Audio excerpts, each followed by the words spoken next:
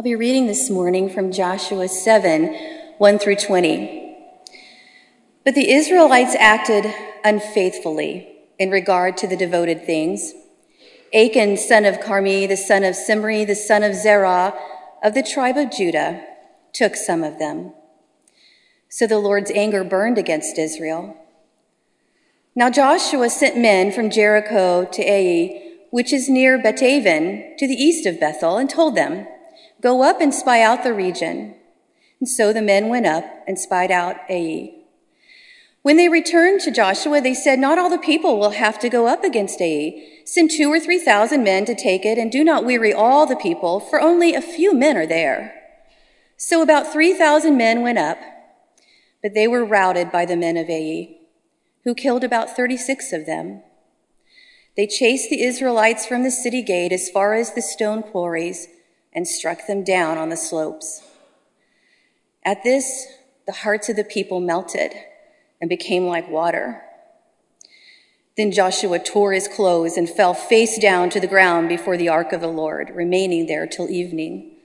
The elders of Israel did the same and sprinkled dust on their heads. And Joshua said, "Ah, sovereign Lord, why did you ever bring this people across the Jordan to deliver us into the hands of the Amorites to destroy us?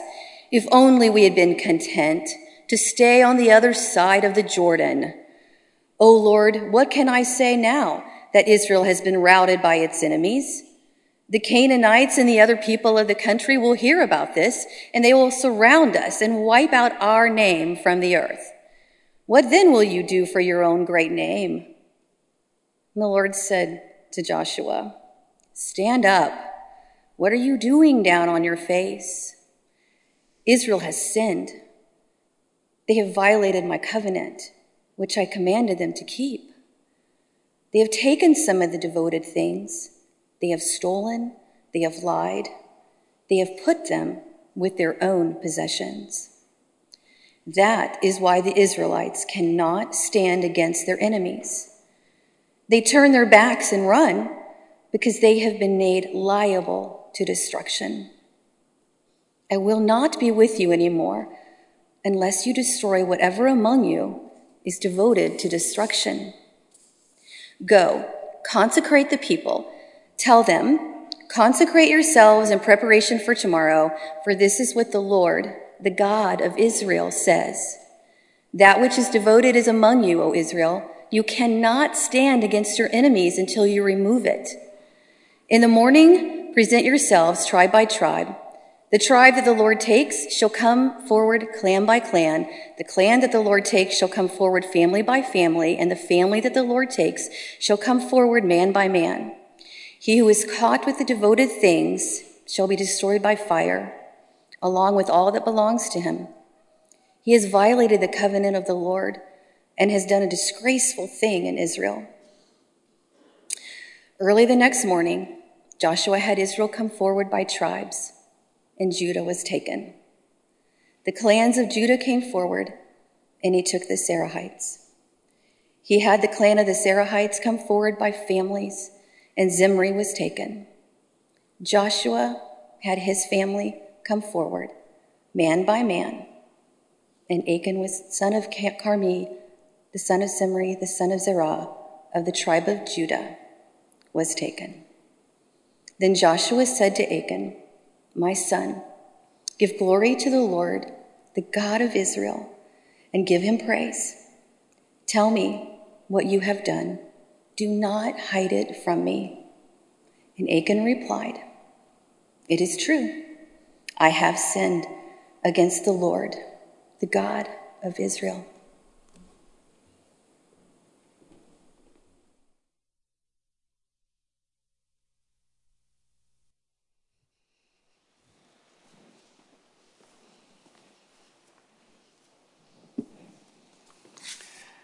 Thank you, Audrey. You know, there's another team leaving this week. They're going to Israel. Who's going to Israel with Pastor Paul? Raise your hand. Okay, look around. You know any of them? Mr. Gummy, Susan Lear. All right, keep them in prayer too, all right? We want you to have a great trip and be protected along the way. Well, last week we learned about the fall of Jericho.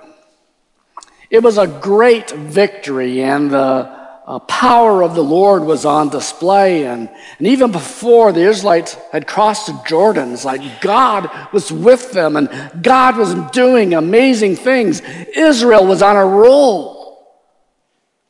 But now something had happened to derail their progress. What had happened is that Israel acted unfaithfully in regards to the devoted things. Now, here's what the devoted things were. God said, all the gold, silver, iron, and bronze that you find in Jericho, those are to be devoted to the Lord, and they are to go into his treasury, and you can't keep anything from the city of Jericho.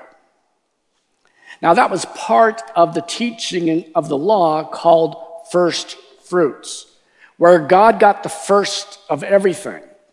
So if you had some trees in your orchard, the first ripe fruit from that tree, that went to the Lord. Your first squash from the garden went to the Lord.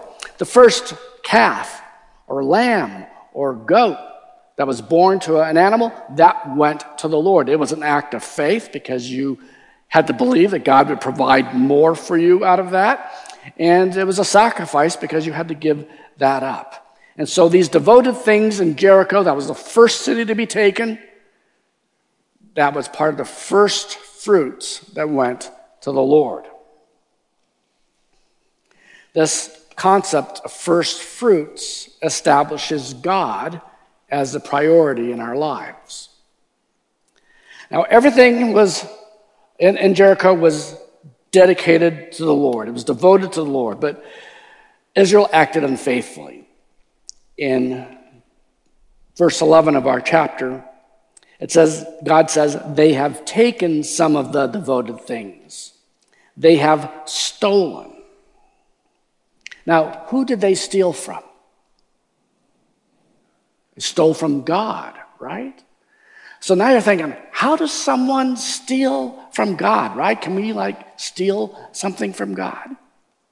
Well, when we look at scripture, that's mentioned somewhere else.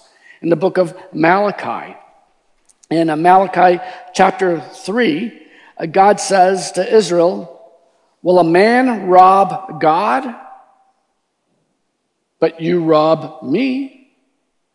And then the people ask, well, how have we robbed you?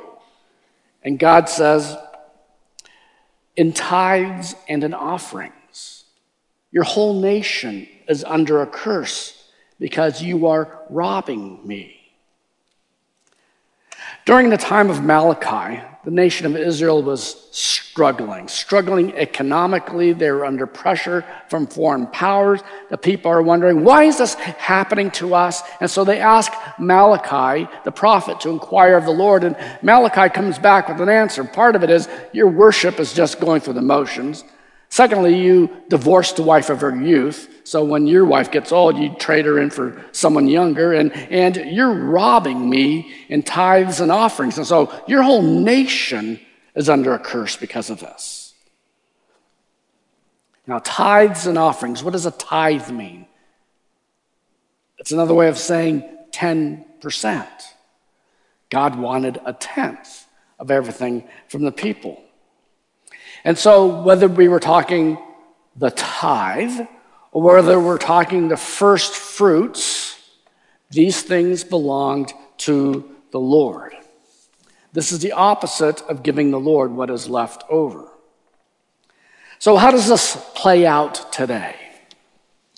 Well, the Old Testament teaches the tithe. Jesus affirms the tithe.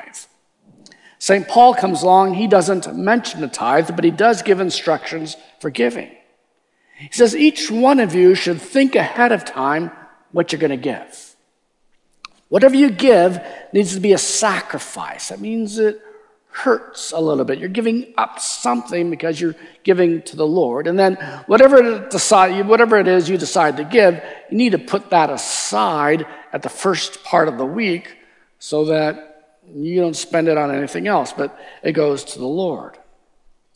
So whether we're talking first fruits or the concept of the tithe or the teaching of the Apostle Paul, the scripture is telling us to make the Lord a priority in our giving. Our giving has to be sufficient to be an act of faith. It has to be sufficient to be a sacrifice. Here's what I mean. My gift has to be big enough where I think, oh, Lord, you've got to come through if I'm going to give this. That's faith.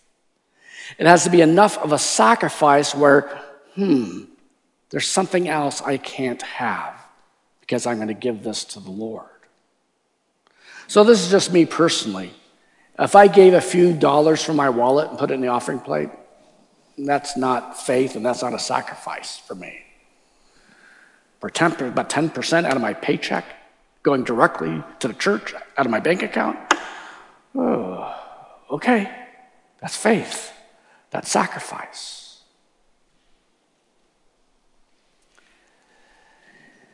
Our giving also has to reflect the priority of God in our lives. We spend our money on lots of things, but I really think that if I can't give because of my cable TV, I'm putting that above God. If I can't give because I want to buy this particular car, then I'm not prioritizing God. I really need to prioritize God over things. And so let's come back to Malachi. God says, if you bring in the full tithe, test me in this, see if I'll do it. Test me in this and see if I will not throw open the floodgates of heaven and give you so much you won't be able to contain it. Now let's go back to Israel during the time of Joshua. They were supposed to bring the devoted things into the Lord. But there was a man named Achan who kept some of the devoted things, and he hid them under his tent. No one knew about it. Achan hid his sin. But it cropped up a few weeks later when Israel is taking on this city called Ai, and it's located on a pass from the sea of the Dead Sea plain over to the Mediterranean. It's a fortified city, but the spies say, we don't need a lot of guys to take the city. It's not that big. And so Joshua sends up 3,000 people to attack Ai. And when they do, their attack is turned back and they actually end up fleeing from Ai, and 36 of their men are killed. And when they come back into camp, they are devastated, and Joshua falls on his face. The elders do too, in front of the Ark of the Covenant, and they're saying, Lord, I thought you were with us. How is this happening? They sit there all day, and finally God speaks. He says, Israel has sinned. They have violated my covenant, which I commanded them to keep. They have taken some of the devoted things. They have stolen, they have lied, and they have put them with their own possessions. That is why the Israelites cannot stand against their enemies. Then the Lord said, in the morning present yourselves tribe by tribe, and who is caught with a devoted thing shall be destroyed by fire along with everything that belongs to him. He has violated the covenant of the Lord, and he has done a disgraceful thing in Israel. So the next morning, the whole assembly of Israel appears before Joshua and before the Lord. And the Lord reveals to Joshua, the man is from the tribe of Judah. So now Judah is in the middle and all of Israel is around them. And then God says, it's from the clan of Zerah. And now the clan of Zerah is there and everyone else is on the outside. And then God says that he's from the family of Zimri. So now it's Zimri, the patriarch of this family, and they're there. And then, can you imagine them sweating? And then God says, it's Achan. So Joshua goes up to Achan. He says, give praise to God. Tell us what you have done. And here's Achan's reply. I have sinned against the Lord, the God of Israel. This is what I've done. When I saw in the plunder a beautiful robe from Babylon, 200 shekels of silver, and a wedge of gold weighing 50 shekels, I coveted them and took them and hid them under my tent. So first of all, Achan coveted the things that were devoted to the Lord. To covet means to inordinately desire, to desire something that you are not supposed to have. Now, we can have desires for all kinds of things. For example, you can desire a husband. That's a good thing. But you can't desire someone else's husband. And you can desire a car. That's good. But if you get mad because daddy didn't buy you a car, that's coveting. Achan's sin started with coveting, and often our sin does too. Because we see something, we desire something, and it's at that point where we judge whether it's right for us to desire it or not. If we know what we desire is off limits, then at that point we have to intervene with our own souls and say, no, that is not for me to have. People get into trouble when the desire is formed, and then they start devising ways to get what they want, even if it's not allowed to them. Now, all of us are tempted to covet. It's the human condition to covet.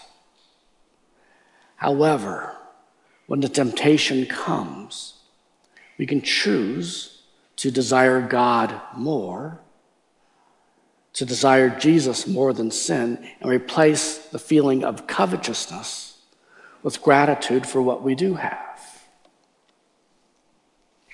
So Achan coveted the devoted things. He, by taking them and not bringing them to the Lord, stole from God, and then he hid his sin. And, of course, God knew what Achan did. Perhaps we try to hide our sin also, but God sees it. And Jesus says everything we do in secret will be one day brought to light. So Achan's sin was exposed, and he and his family were stoned to death by the congregation because he had brought this disaster on Israel. The sin of one had cost the entire nation. Now, usually we think our sin only affects us, but it affects more. Because we live in more than just the physical realm. We live in the spiritual realm as well. And notice what was happening with Israel. Israel, the Lord was with them. The Lord was leading them. The Spirit of God was with them. There was momentum. And then, bam, it ended because of sin. The spiritual power and forward momentum of the church is related to the holiness and the obedience of her people. And so we all have a role to play in the advance, the spiritual advance of Eastminster and the advance of the church in Wichita. We all play a little bit of a role in that by our obedience. And so let this be your exhortation to walk in obedience to the Lord, to make him a priority, because, Eastminster's on a roll. We don't want it to be derailed.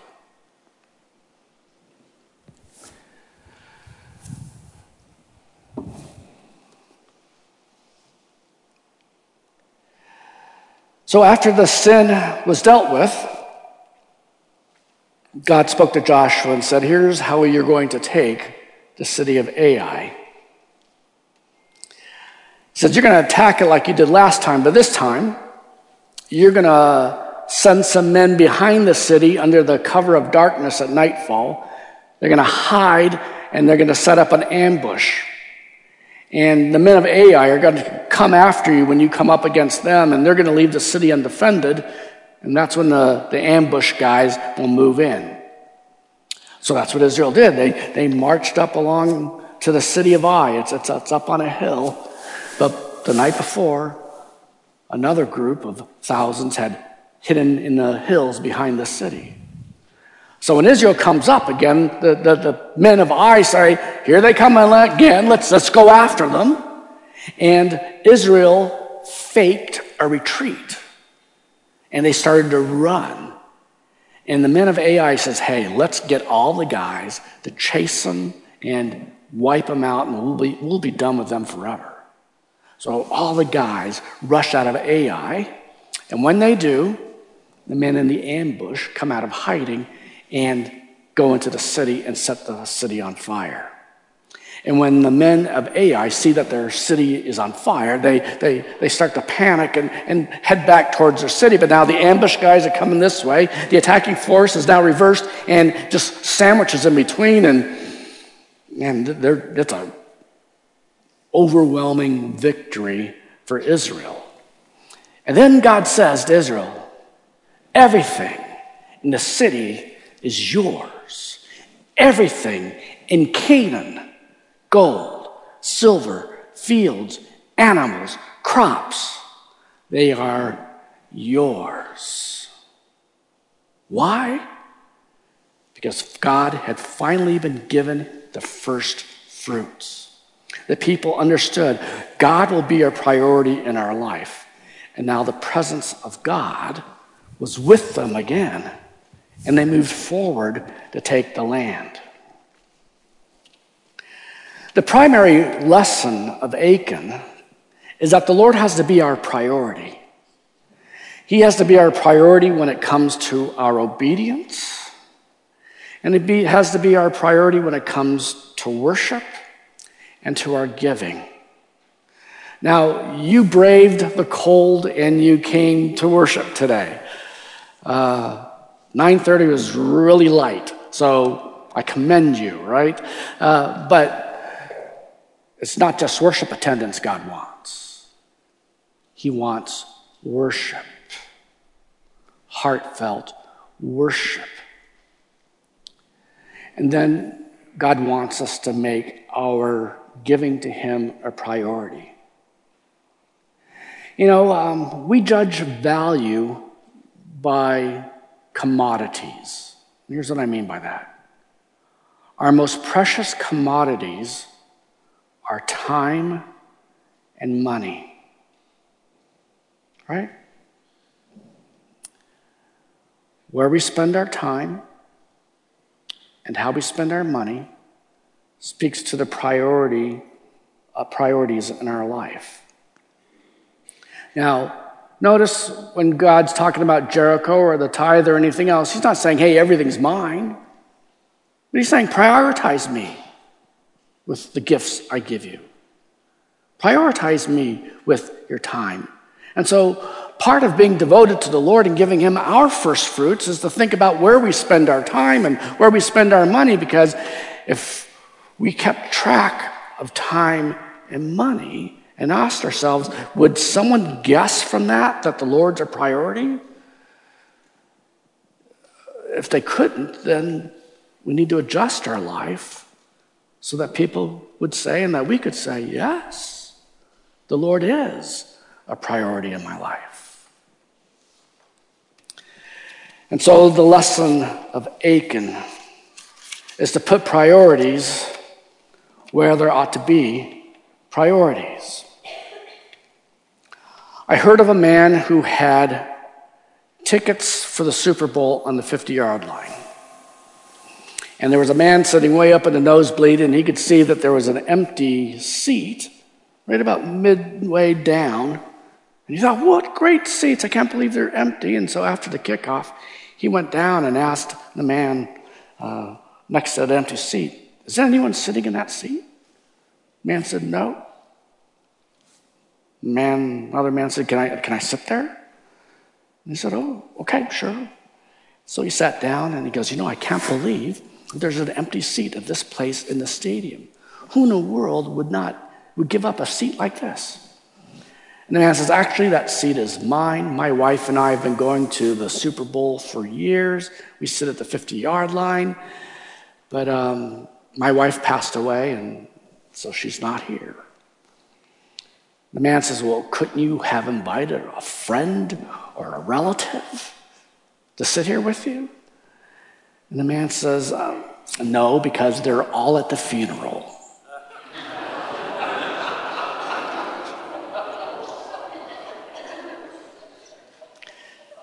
Now, my wife isn't laughing. And here's why. It's not funny when someone who's supposed to be a priority is not a priority. And something in our life, okay, the things in our life speak to us, they speak to the world, they speak to God. What are the priorities in our life? Now, to be fair to both genders, I'm going to tell you another story. There's this man, and he has this racing heart, and it pounds, and he has these pounding headaches, and he goes to the doctor, and the doctor does some tests, and he says, look, you're under a lot of stress. Your blood pressure's out of control. You're under a lot of anxiety. If you don't bring that anxiety down, you're going to die. So I want you to send your wife to come see me. So the wife comes to the doctor. The doctor sits her down and says, look, your husband is under a lot of stress. He works for a stressful company, and he really needs to work there, but you can make things easier for him at home. So when he comes home from work, make sure the kids are quiet and not screaming or running around. Prepare him a nice drink and have him sit in his favorite chair and just let him relax, before dinner. And then prepare him a healthy dinner, and then after dinner, when he's ready for bed, why don't you just relax him by giving him a massage and a foot rub. And do this every day. That will bring down his stress. Because if you don't, your husband's going to die. So the wife comes home, the husband asks her, what did the doctor say? He said, you're going to die.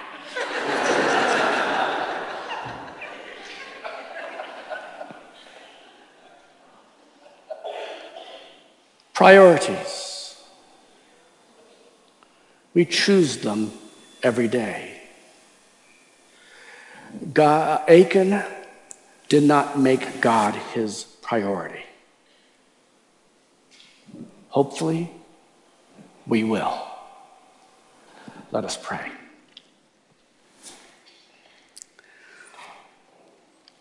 Our Lord, we invite you to examine our hearts. And we ask the question, would we know, would anyone else know, would you know that you are a priority? So, Lord, we ask you by your Holy Spirit to give us a heart that puts you first.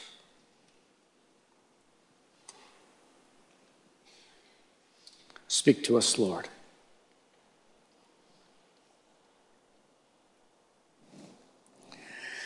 And now, Lord, we're going to worship you. And how we worship speaks to how we prioritize you. So we're going to command our heart, our soul, our mind, our bodies, our mouth. We're going to command them to worship you. so that we're just not going through the motions, but we are indeed worshiping you with all of our being. Would you help us do that, Holy Spirit?